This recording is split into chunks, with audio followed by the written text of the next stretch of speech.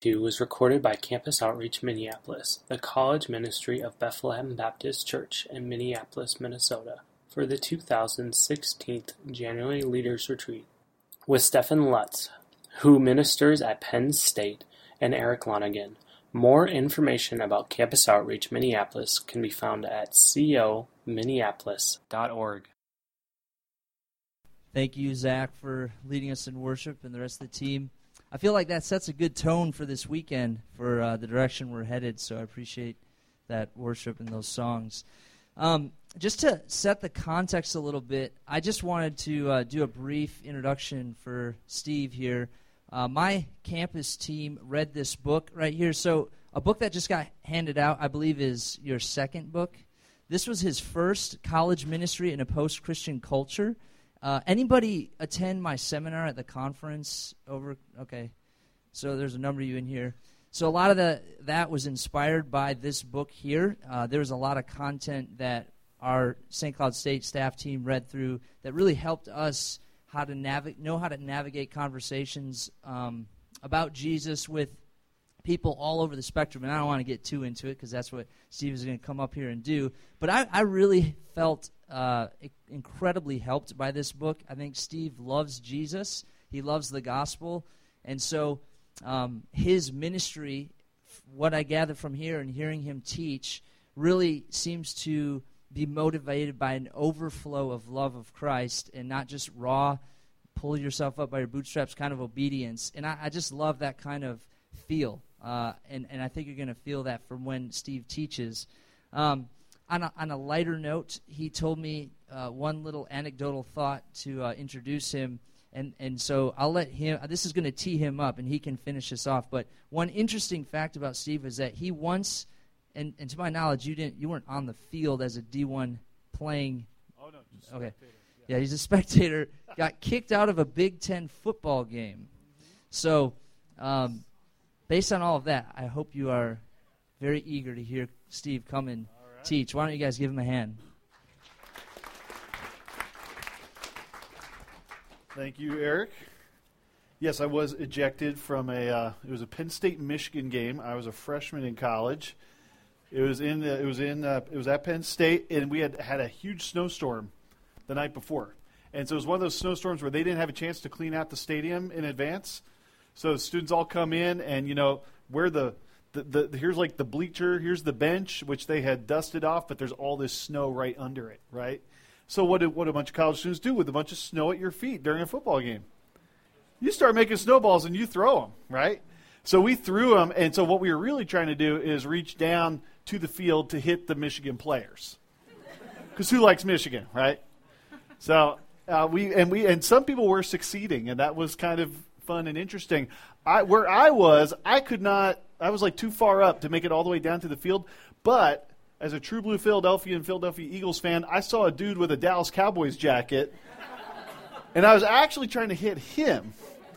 And so I had my arm up, and I had gotten a few off, but I had my arm here, and a security dude comes and grabs me and sends me out of the stadium.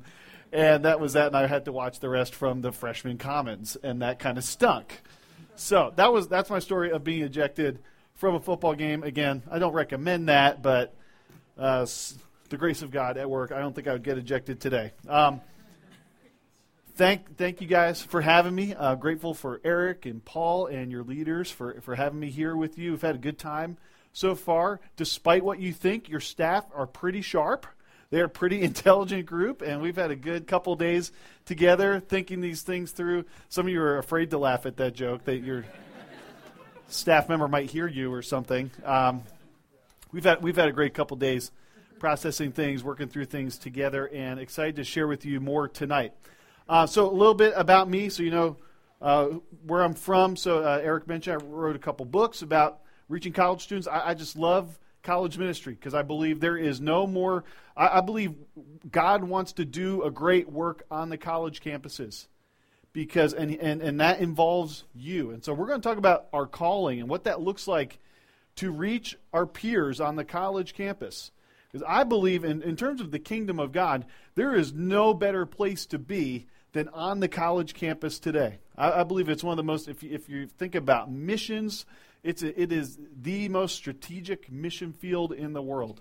And so you guys are incredibly positioned to be God's agents of the kingdom in the places where he has put you. And it's an exciting thing. It's a great privilege. It's a great responsibility. And so we want to talk about what does that look like and how does that get worked out and how can we figure out how to do that better in walking with Christ.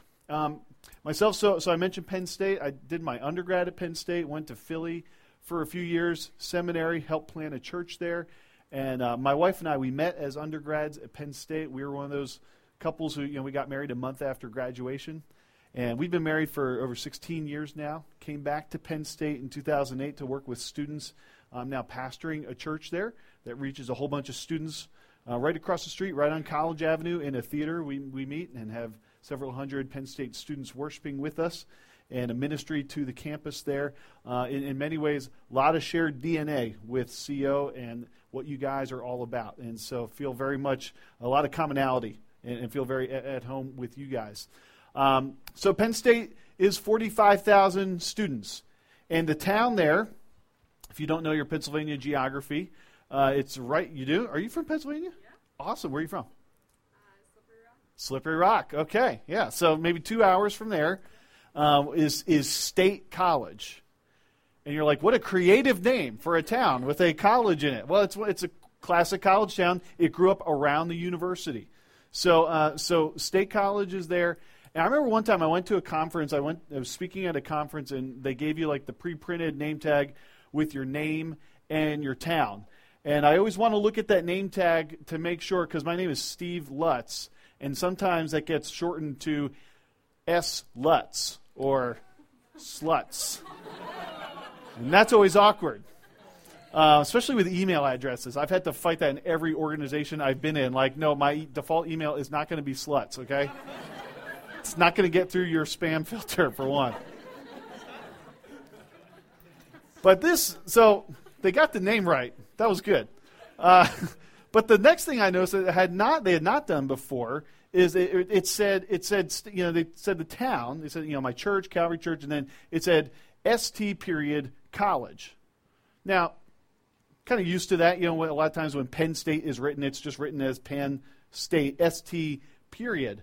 But I usually don't see it written in terms of State College. But I didn't really think anything of it. And then somebody said, now this is in a state, it's not Pennsylvania, not Minnesota. I won't tell you what state it is, but it starts with Kent and ends in Ucky. And so I was kind of exotic to them, I think. So somebody comes up to me and they look at my name tag and they said, oh, so where is Saint College? And I'm thinking, oh, okay. Oh, you're not the sharpest tool in the shed, are you? Right? I said it's actually State College, and I explained the whole thing. And they said, oh, okay, that's helpful. And I thought, well, that was kind of weird. I thought it would be kind of obvious. And then two other people asked me the same question. I'm thinking, I've never heard of a Saint College. Have you ever heard of a saint named college? I'll just add, I've never heard of a saint named Cloud either, right? A cloud is something in the air. I don't know. Oh, sore subject? Okay. But it got me thinking, okay, if there was a patron saint of college, who would that be? Who would we, what's that? St. Thomas. Okay. I think you might be biased. But who would be the patron saint of college? You probably get different answers based on who you talk to, right? It's people who really value like the knowledge and the learning. You might get the image of like an Einstein type figure, the harebrained professor cooking up brilliant theories and walking around absentmindedly. Or maybe it would be the jock. If the way you think about college is, I love the sports, and you got the guy who's got the football under one arm and the girlfriend on the other, and he's the star quarterback. Maybe that's your patron saint. Or maybe if college is one big party, you're thinking of John Belushi, and you're thinking of Animal House, or you're thinking of any number of college movies. And then we could just do a survey of the college movies that you've watched and probably how that even shaped some of your perceptions and expectations of what college is. And every college movie always has like the jocks and the nerds, right? And they have all these different groups, and they're always fighting, and then everybody's happy at the end, right? That's every college movie ever. But if we thought about who the patron saint of college is, it would probably be someone like that, one of those categories. Maybe the Animal House thing, maybe the jock thing, maybe the brilliant, learned professor thing. And all that to say is, when we think about our campus, when we think about the college experience, a lot of times we're bringing a whole host of expectations and a filter that we look at our campus through, and we're not even conscious of it. Mike was sharing earlier about how this event for him as an undergrad and the New Year's conference had a profound effect shaping the way that he looked at himself and his team and his whole college experience. And I think at some point, as we seek to follow Jesus, seek to be faithful to the call, seek to be faithful disciples, one of the things that he wants to do is to reframe our perceptions, reframe the very way that we look at our university, our college, those that we're hanging out with, why we're there in class, what his purpose for us there is. He wants to just reshape that. Give us new lens, new filters, new eyes to see that. 2 Corinthians 5 says that we regard no one according to the flesh. Or other translations say we don't regard anyone from a worldly point of view. Our very perspective is changed. Our outlook is changed towards the whole world because of Christ. And so what I want us to do tonight is to think about, how does our perspective towards our campus need to change? How does it need to shift? What new lenses, filters does God want to give us to look at our campus? And so to have that reshaped by the gospel, to change our perspective, I want to suggest that God wants us to take a perspective outside the camp. Outside the camp. What do I mean by that? Well, if you have a Bible, turn to Hebrews 13. Read a couple verses there. Hebrews 13, going to look at 12 through 14.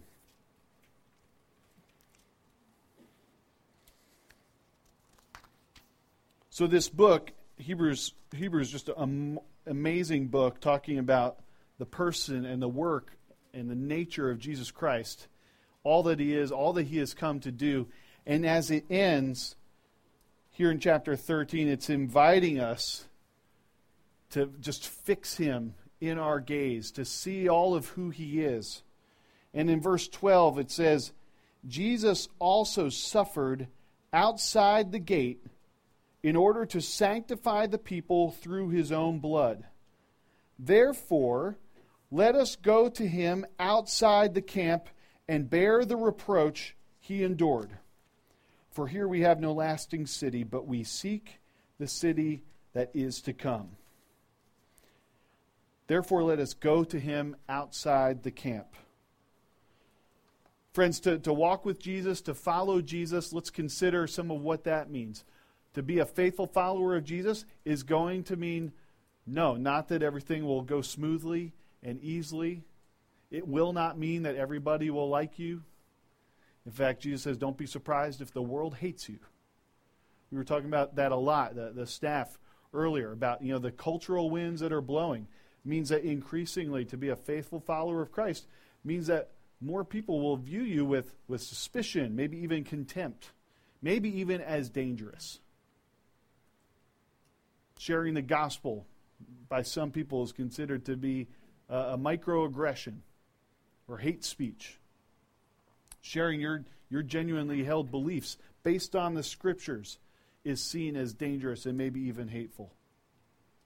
And you know what? We shouldn't be surprised. We should, in fact, expect that, because that's how Jesus was regarded, as dangerous, disruptive, flat out wrong.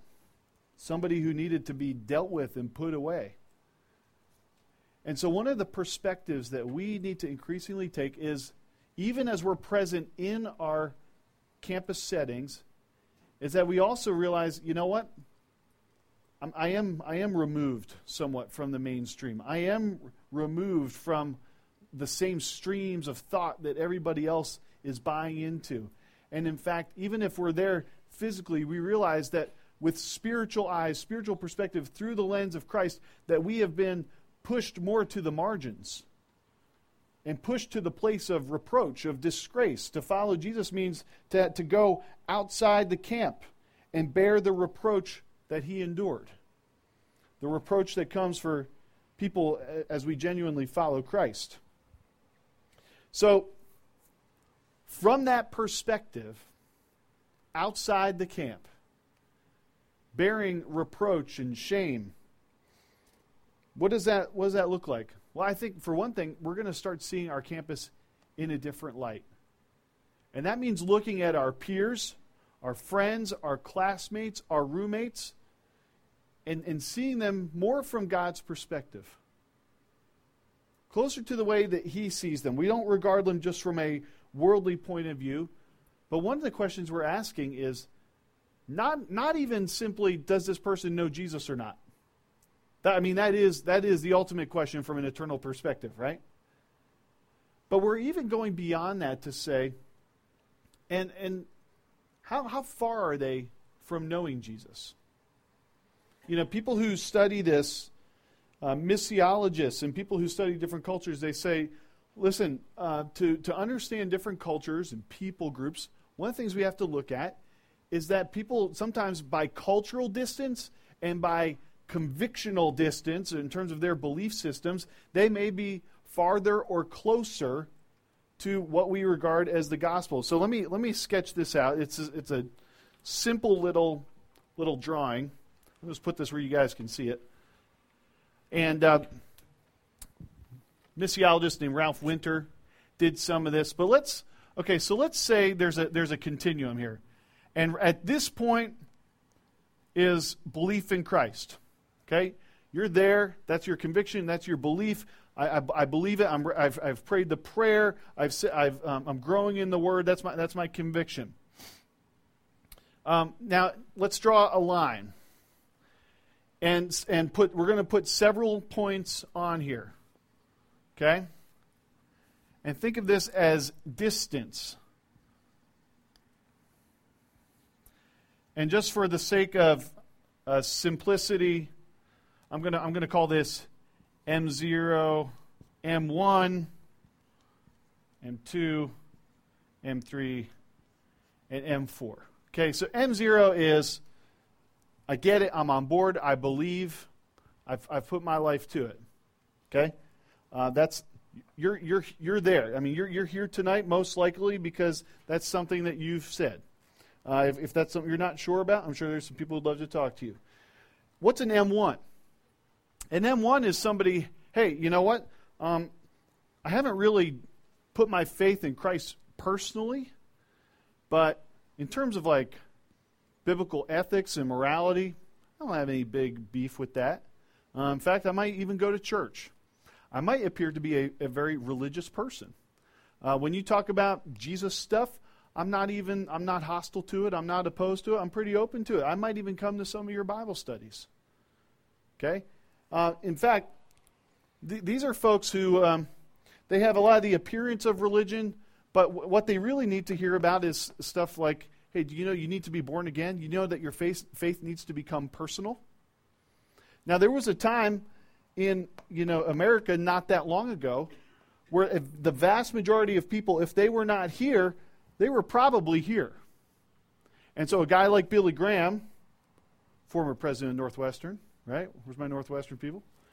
Billy Graham could hold a crusade, and thousands of people would come, and Billy Graham would say, hey, I know you think you're a good person. I know you think you're a moral person, but do you know that unless you are born again, you will not see the kingdom of God. You will not be admitted into heaven. And people would stream down the aisles because they realized he was right.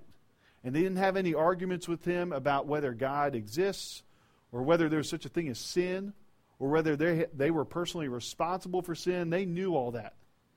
And just being told that they need to be born again, they responded like crazy. And that used to be like a huge portion of the population was right here.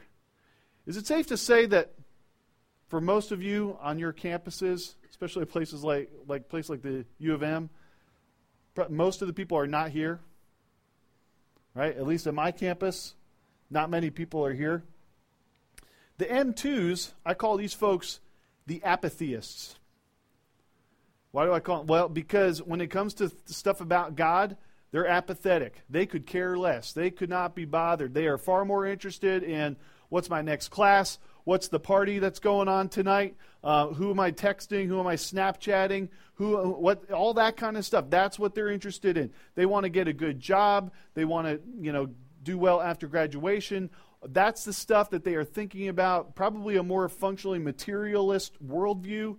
Not concerned all that much with the supernatural and this God stuff, and to them, you seem a little bit weird, maybe even like an alien, because you're into all that Jesus stuff. And they don't even get it. And they're just kind of blah to the whole thing.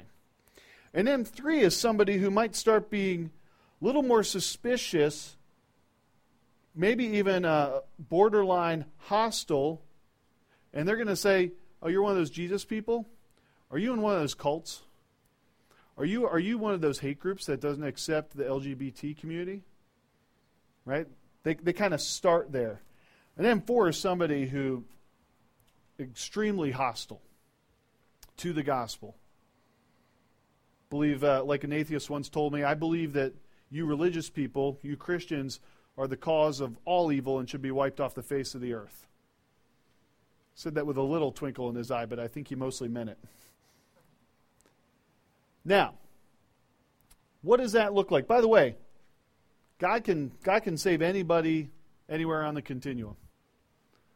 What was Saul, who became Paul before he met Christ on the road? He was definitely here, right? He's like, I hate you. You're the worst. I'm going to kill all of you. And God transformed that on the road to Damascus.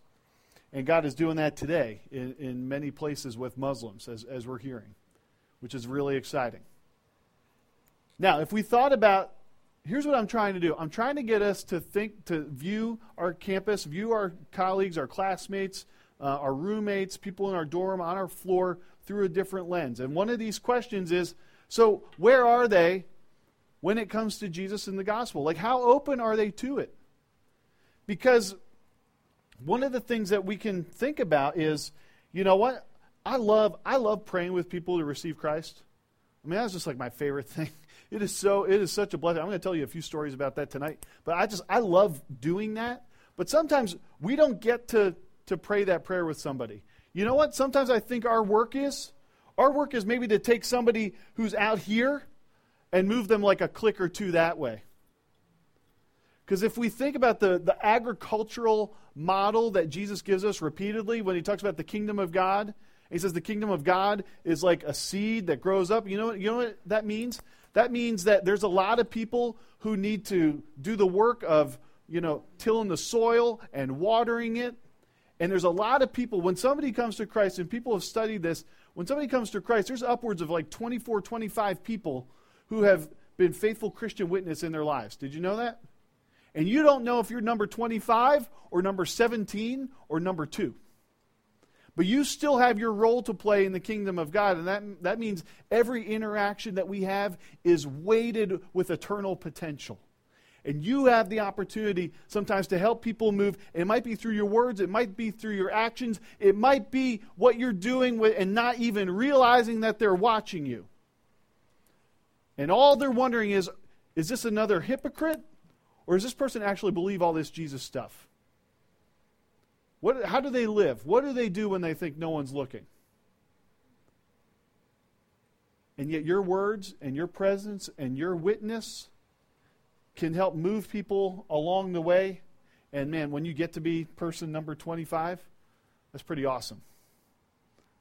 Let's not grow weary in doing good, because at the proper time we will reap a harvest if we do not give up. And sometimes we get to see people cross the line, but sometimes we're just helping them move here. Now, I find it extremely helpful to think about where people are coming from. And on my campus, and I bet for many of you, the people that you know, that the population would break somewhere like this. Okay? It's kind of an awkward bell curve, but you get the point.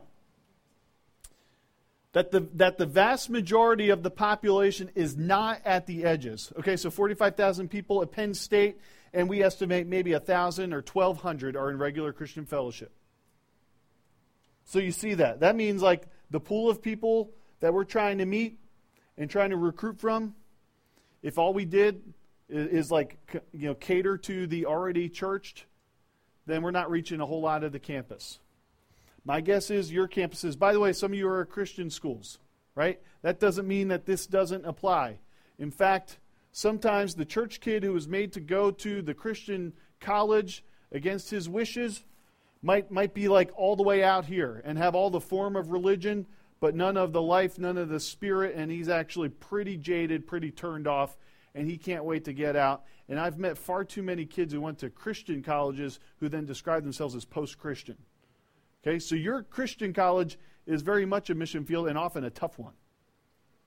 Okay, so your campus probably breaks down somewhere like this, and one of the questions we have to ask is the way that we live our lives and the way we do ministry, are we seeing everyone? And are we doing things that can reach out to everyone? You know, here's another filter I want you to put on. That's just a helpful, to ask this question when I'm meeting somebody, when I'm talking with them. Do some Sherlock stuff. You know, ask some questions to kind of deduce, I wonder, where are they coming from?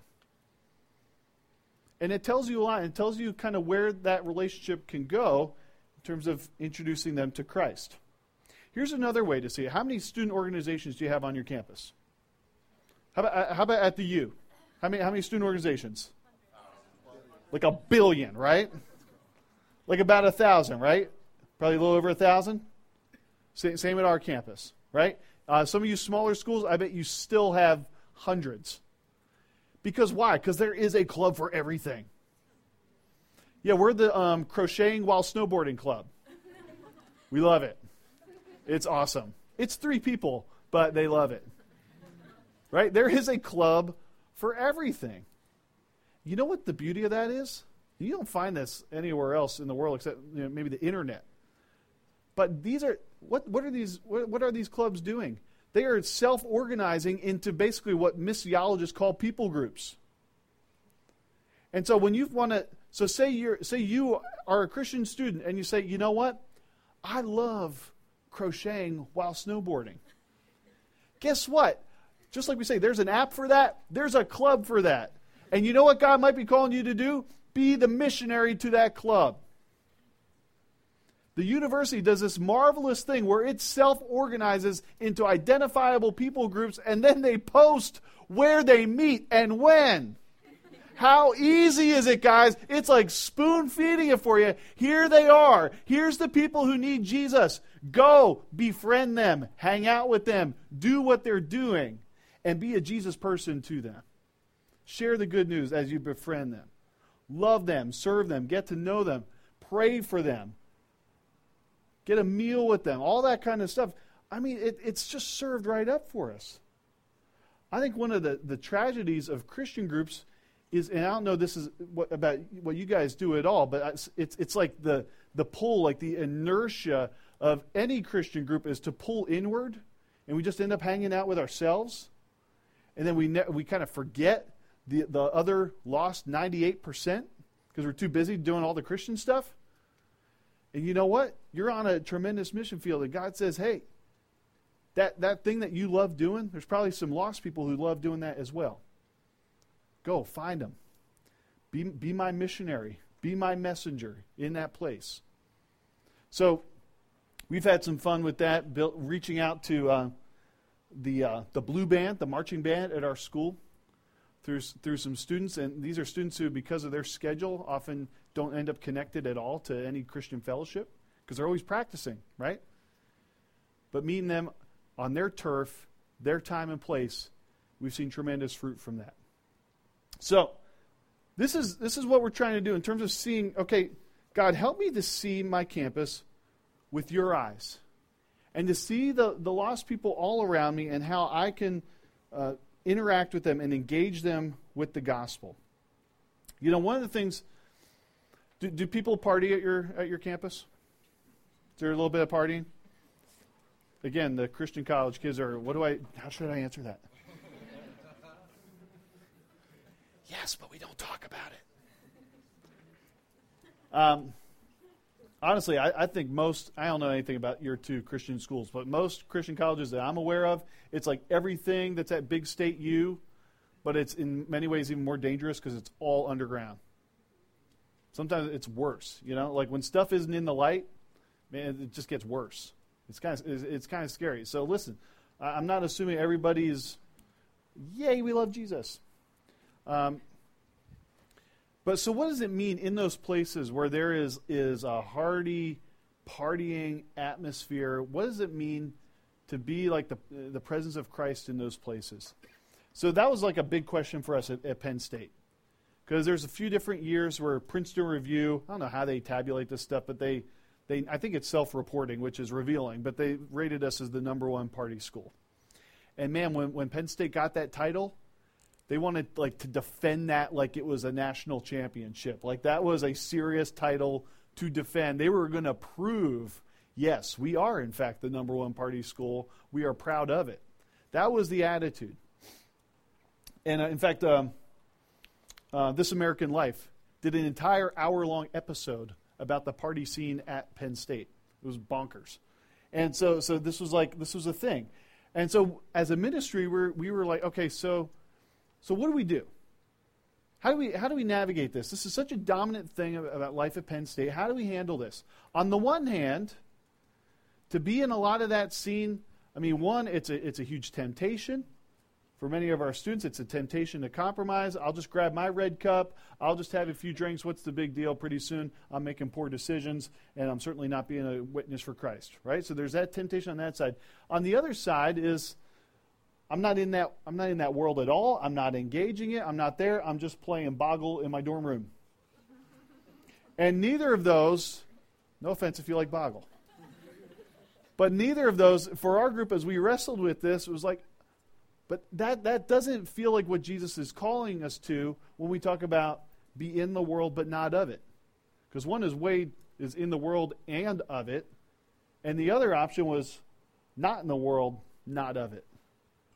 So how do we be in the world? So what we basically said was, I think we need to figure out how to throw a better party.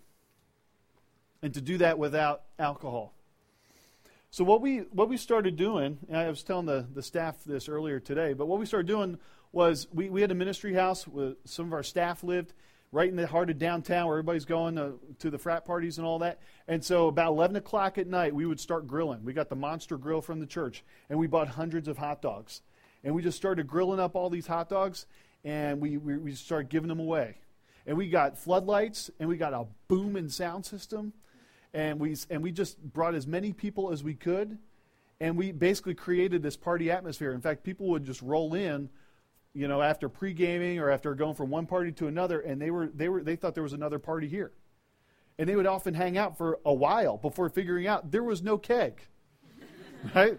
Oh, these are just those weird Christian people, but they were having a good time, and so a lot of times people would they thought they were going to go to this other party down here. And they would never leave. They would just hang out with us for the rest of the night. And you know what happened? Well, one thing that happened was the cops got called. That was awesome. That was actually a goal. I said, guys, our goal this year is to have the cops get called on us because the party's that good. Happened twice. So mission accomplished. But one of the things that we did was our students were figuring out, okay, here I'm figuring this out. I'm actually in this world, but I'm not of it. And we've had some incredible conversations with people. I've stood there. One of the things that's kind of marvelous about people who have a little bit of alcohol in them is that they just start opening up. You guys know this. This is why sometimes Friday night, Saturday night, 3 a.m., 4 a.m. is sometimes the best time to have some spiritual conversations. And people start opening up to you, and they start telling you things that they would never tell you when they're sober. And a lot of times they actually even remember it. And so we were having some amazing conversations and grabbing contact info, and one of the best things that happened for our students was that they would see somebody from class, and on Monday, they'd say, hey, weren't you at Jesus Hot Dogs? That's what it became known as, Jesus Hot Dogs. And we had a Twitter handle for that for a while. And so people would like we would tweet like, "Hey, hot dogs are about ready," and people would come streaming. It was pretty awesome. And it was this marvelous way of engaging with the party scene in a way that we had never done, in a way that they didn't expect. And everybody always wanted to pay. And that was actually like, this is a total Jesus juke, but it was like, hey, you can't, it's free. You can't earn it. You can't buy it, right? It's like grace that way. And but they're like, no, that's awesome. And so it's like a super simple way to be present. That's something that we figured out in our context. I invite you to use some holy imagination to ask, what does it look like on our campus? What does it look like to surprise people with the good news of the gospel on our campus? What does it look like to be present and in our world but not of it in a way that leads to more gospel opportunities? All right. How are we doing? How much time do I have? We good? We're good? All right. So here's one of the other things.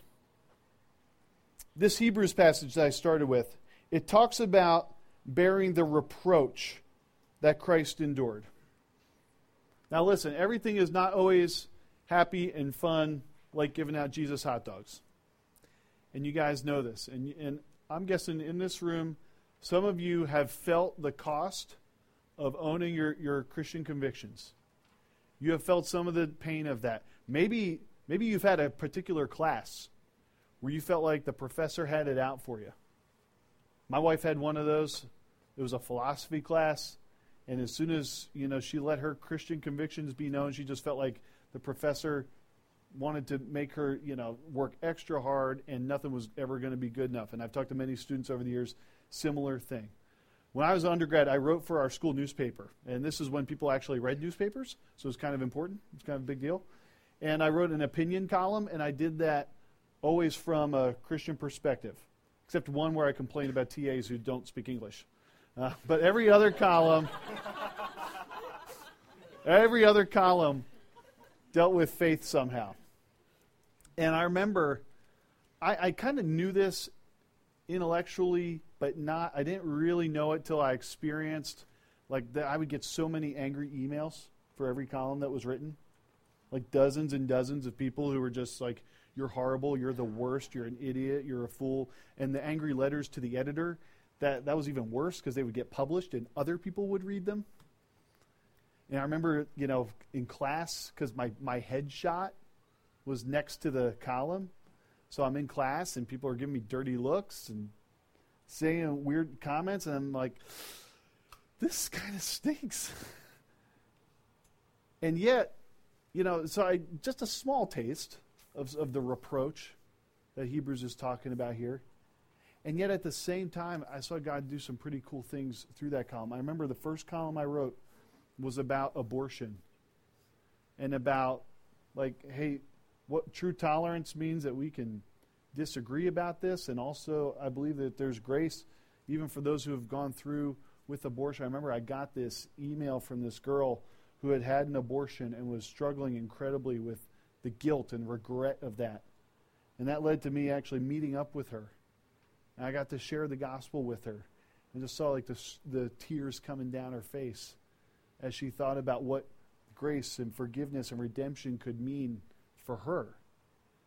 Even though she had gone through with that. And that was like a completely new concept. And what a great opportunity. And so for you, many of you have gone through this or will go through this, that there will be a cost relationally, academically, some kind of opportunity for following Christ. But here's one of the things I think is beautiful about that.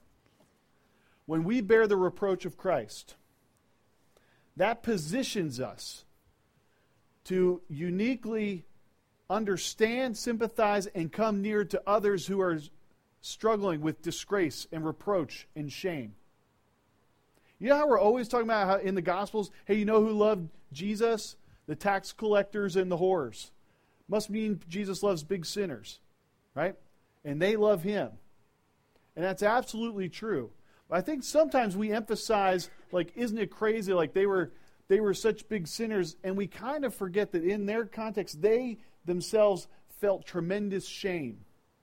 They were truly outcasts of society. They were walking around with this tremendous load of shame on them all the time. And it wasn't just that they sinned really badly, it was that they also walked around with that sense of shame all the time. And so Jesus, who was a man of sorrows, a man who felt reproach, they saw in him somebody like them. But that he wasn't controlled by it and ruled by it. They saw here's a guy he's bearing all kinds of reproach, but he's got something I don't have, and I want to be around that guy. And so, friends, when God calls us to bear some of the disgrace and some of the reproach that comes with following Christ, look for other people who are struggling in shame and disgrace so that you can come alongside them and bring the good news to them. I remember a guy I knew named Eric. Eric had 3 alcohol violations in his first semester. He was suspended by the university. Smart guy, a lot of potential, but he was basically told, you are suspended for a year. Through judicial affairs, they told him, you're suspended for a year, you got to go home to Massachusetts, you probably won't ever come back. And I met him through some other students that I knew, and they said, you really got to reach out to this kid, he's really struggling. And I met with them, and he went back we had a great conversation about faith, and then he had to go home to Massachusetts. And he came back, he ended up, basically for good behavior, he was admitted back a semester early. And he started doing a whole bunch of stuff. He helped start an AA chapter for students, and he helped do some other stuff to help students struggling with alcohol abuse. And he worked his butt off, and I could see in him, and we were meeting, but he wasn't professing any kind of faith, really. In fact, he was basically like a general, God's out there, higher power stuff. Became a Penn State cheerleader, which is kind of like a high. But in all of that, in all of his efforts, I saw him trying to somehow erase the shame that he felt he carried. And I met with him for probably 2.5 years. And it was only after he graduated that he finally gave his life to Christ. But what I saw in that guy was a guy who was still wrestling with shame, and was so thrilled when finally the gospel broke through. And he understood who Jesus is and what Jesus had done for him, and surrendered his life to Christ right after graduation. It was an awesome scene. And friends, God will bring across your path people wrestling with shame and disgrace for whatever they're going through. Maybe their own failures, maybe family of origin stuff. Maybe that's part of your story. A lot of times God brings people to us who have a similar story as we do. And the comfort that you've received from God in something is meant to overflow from you to others suffering from the same thing, 2 Corinthians 1. So God is going to bring people into your path, struggling with some of the same stuff that you have found hope in. And so that what you've received from Christ is not meant only for you. It's meant to be shared and passed on to other people who also need it. So one of the things to ask as you look at your campuses, God is changing your lenses, your filter is saying, you know what? I know I have a sense of what God has been doing in me, and that's probably a good clue about what he wants to do through me. And so who are you seeing like that? And who is he bringing across your path? And it all starts really with experiencing the grace and the power and the healing that comes through Christ. And as we bear his reproach, we also receive his comfort. It's a beautiful thing. And some of you, I know that's your story. That's why you're here. One more thing. Hebrews says that, it says, therefore let us go to him outside the camp. And I think that plural is really important. Let us go. This whole let's be an agent of God's kingdom. Let's be a missionary to our campus. This is not an individual endeavor. This is something we're meant to do together. This is something that we are meant to do as a team. The whole Christian life thing, the whole living your life on mission, the whole let's reach your campus thing, you cannot do that alone. You should not try this alone. This is meant to be done in connection with others, on team with others. You're part of a group. You're part of a body. And so God wants us to do that as a team. And so it's amazing sometimes how God works these things out. But you guys use the phrase divine appointment. You know what we mean by that? When it seems like, you know what, I didn't have this plan, but God sure did. God was orchestrating something that I wasn't even aware of, and I just kind of showed up and realized I'm in a divine appointment right now.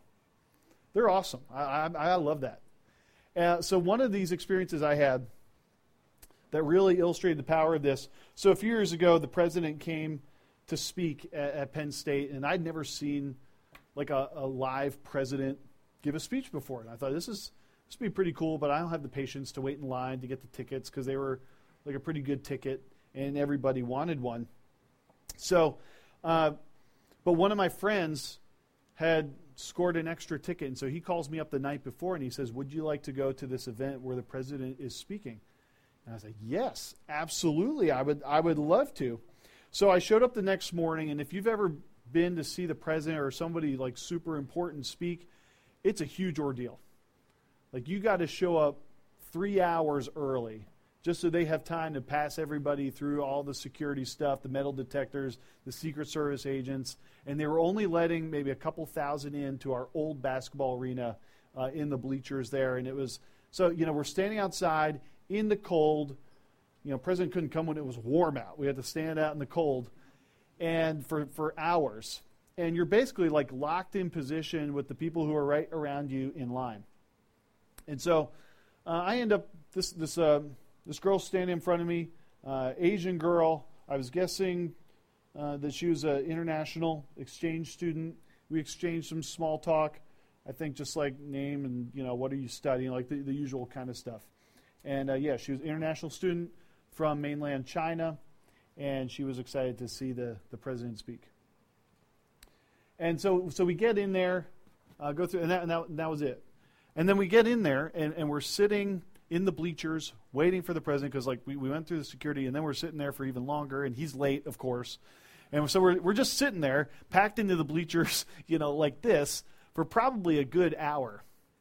And so her name's Chelsea, was her English name, and we just start talking, and then, more small talk, and then we're sitting there, and everybody's still kind of waiting and bored and checking their phones and whatnot. And so Chelsea pulls out a Gospel of John, and she's reading the Gospel of John, and she is reading John 3, and she is actually reading like John 3:16, and I'm like, this is being teed up for me ridiculously.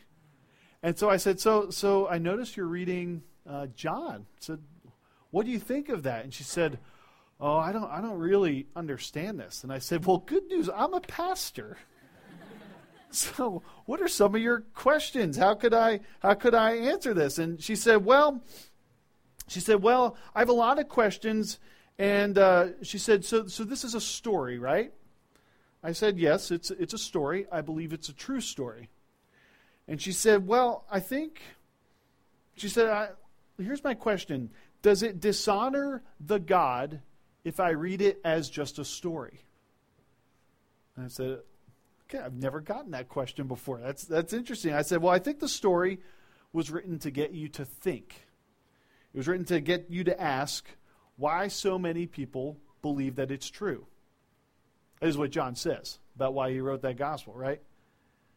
To prove why Jesus had come. And so she said, so that led to more questions, and she had all these questions about God and is Jesus God? And, I showed her some of the I am statements later in John in terms of Jesus' claims to be John. And at one point she said, so this says Jesus is God, but what's the point? Like, why does that matter? Why is that a big deal? And I said, imagine that if you were God, would you do it this way? Would you reveal yourself and try to save the world this way? I said, why would God do it this way? And that got her thinking about more questions, and clearly this was all a big head scratcher to her. Because I talked about the difference between faith and the gospel and religion. And all of that was a new concept to her because she grew up in communist China. Like, religion is not something that she had a tremendous familiarity with. And she was really tracking with all of this, and we did talk about John 3:16, and it was this, probably talked for a solid half hour. And meanwhile, we're packed all together, so there's all these people. I could tell that there were people all in our little radius who were listening to the whole conversation, which kind of made it cool. So we were talking about the significance of the cross, and had a great conversation. And then the president showed up, and the conversation came to an end. But after the president's speech, we exchanged emails. And I met up with her again after that, and one of the things I discovered afterwards is that she had some previous conversations with some of the people doing international student ministry at my campus. That's where she'd gotten the Gospel of John. She had even visited my church a couple times. But her familiarity, I said, yeah, sometimes I preach there. And she said, what is preach? Right? This was her level of familiarity. But I found out, and we had a couple great meetings, and then she left town for the summer, and I wasn't able to follow up with her a whole lot. But that whole episode, I felt like I was Philip dropped down talking to the Ethiopian eunuch, Bible open, ready to have the gospel conversation. Tremendous things happen. You know what I found out? Here, two things about the whole team thing. One is that not only had people gone before me to have that conversation with Chelsea, there were people after me. And I found out through a friend of mine that some months later that Chelsea did finally give her life to Christ. And that was awesome. And the other thing I found out was that my friend Brian, who gave me the ticket to the president's speech in the first place, that he was like, I can't go. And he'd prayed like, Lord, is there somebody in particular you want me to give this ticket to? And that I had come to mind. And I thought, man, that's like divine appointment written all over it. Like the sovereign God knew that Chelsea was going to be here and that I would be here. And she'd pull out that Gospel of John and we'd have that conversation. And whether, maybe I was person number 20 out of 25. But I got to be a little part of her story of coming to faith in Jesus. And so sometimes, friends, you might be in the moment and you don't even know that there's this whole team that have been praying for and investing in this person, but you just do your part. And you see what God's going to do. And so this is, sometimes we see the team, sometimes we know the team, sometimes we do, sometimes we don't. But we do our part. And we be faithful to God and what He calls to us in that moment, in that place, with that person. And we see what God does. And it's a beautiful thing when you get to be a part of that. I'll tell you what, pray for some divine appointments. They're the best. Let me just close with this. The last thing the author of Hebrews says is that we do not have an enduring city here, but we are looking for the city that is to come. And sometimes in the college years, it is hard to think beyond, right? In fact, it's a little scary to think beyond college because that means like real life and jobs and bills and paying off your loans and all that kind of stuff and growing up and having to be responsible, whatever that means. But the author of Hebrews invites us to fix our gaze even farther and saying, you know what? These things will pass. What we should long for is to know more of Christ and to long for His kingdom to come and also to bring as many people with us as we can. Because the future that God is promising, the kingdom of heaven, the city that is to come, is glorious, it is beautiful, it is perfect, it's heaven. And when we ponder what that is, when we think about what all that means, it's a tremendous incentive to say, you know what, I want to bring as many people with me as I can. And every day is an opportunity to introduce people to that King. By the way, the King of the campus is Jesus, not a rock, paper, scissors guy. The King of the campus is Jesus, and so we want to see His lordship and His sovereignty displayed in that place because He's bringing, as great as your campus is, as great as the college years can be, there's a better city to come. And that's what we long for, pray for, and seek to be agents of. So let me pray for us, and we'll take some reflection time. Jesus, we thank You that You are the God who went outside the camp. You are the God who bore reproach and disgrace, and you did that for us. And Jesus, we confess it's hard to think about doing that. We feel the cost, we feel the weight of that, but we know that following you is going to mean some hard things. It's going to mean some sacrifices. It's going to be uncomfortable at times. It's going to feel costly, and yet it's good. It's good. And we want to be a part of what you're doing. And we thank you that you have called us.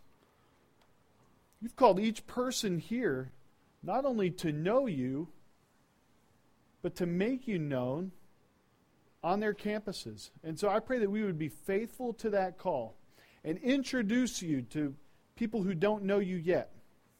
And that we would live and speak like you on our campuses. And give us new eyes to see people the way you do. And to see people not from a fleshly perspective, but the way you see it, the way you see them. And I pray that you would make us fruitful, effective missionaries in this place. Thank you that this call that you give us, you also empower and equip us to do it by your Spirit, by your word, and together in a body. And so, Jesus, we believe that we can't do this alone, but we believe that together as a body and with your Spirit empowering us, greater things than we can imagine are possible. And so I pray for a semester of great fruit for my friends here at CO and Minneapolis area. And I pray that they would see your kingdom extended through them. And lost people come to know you.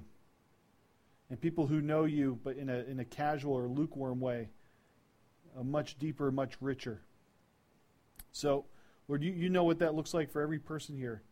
Draw us closer to you and to your purpose for us. In Jesus' name, amen.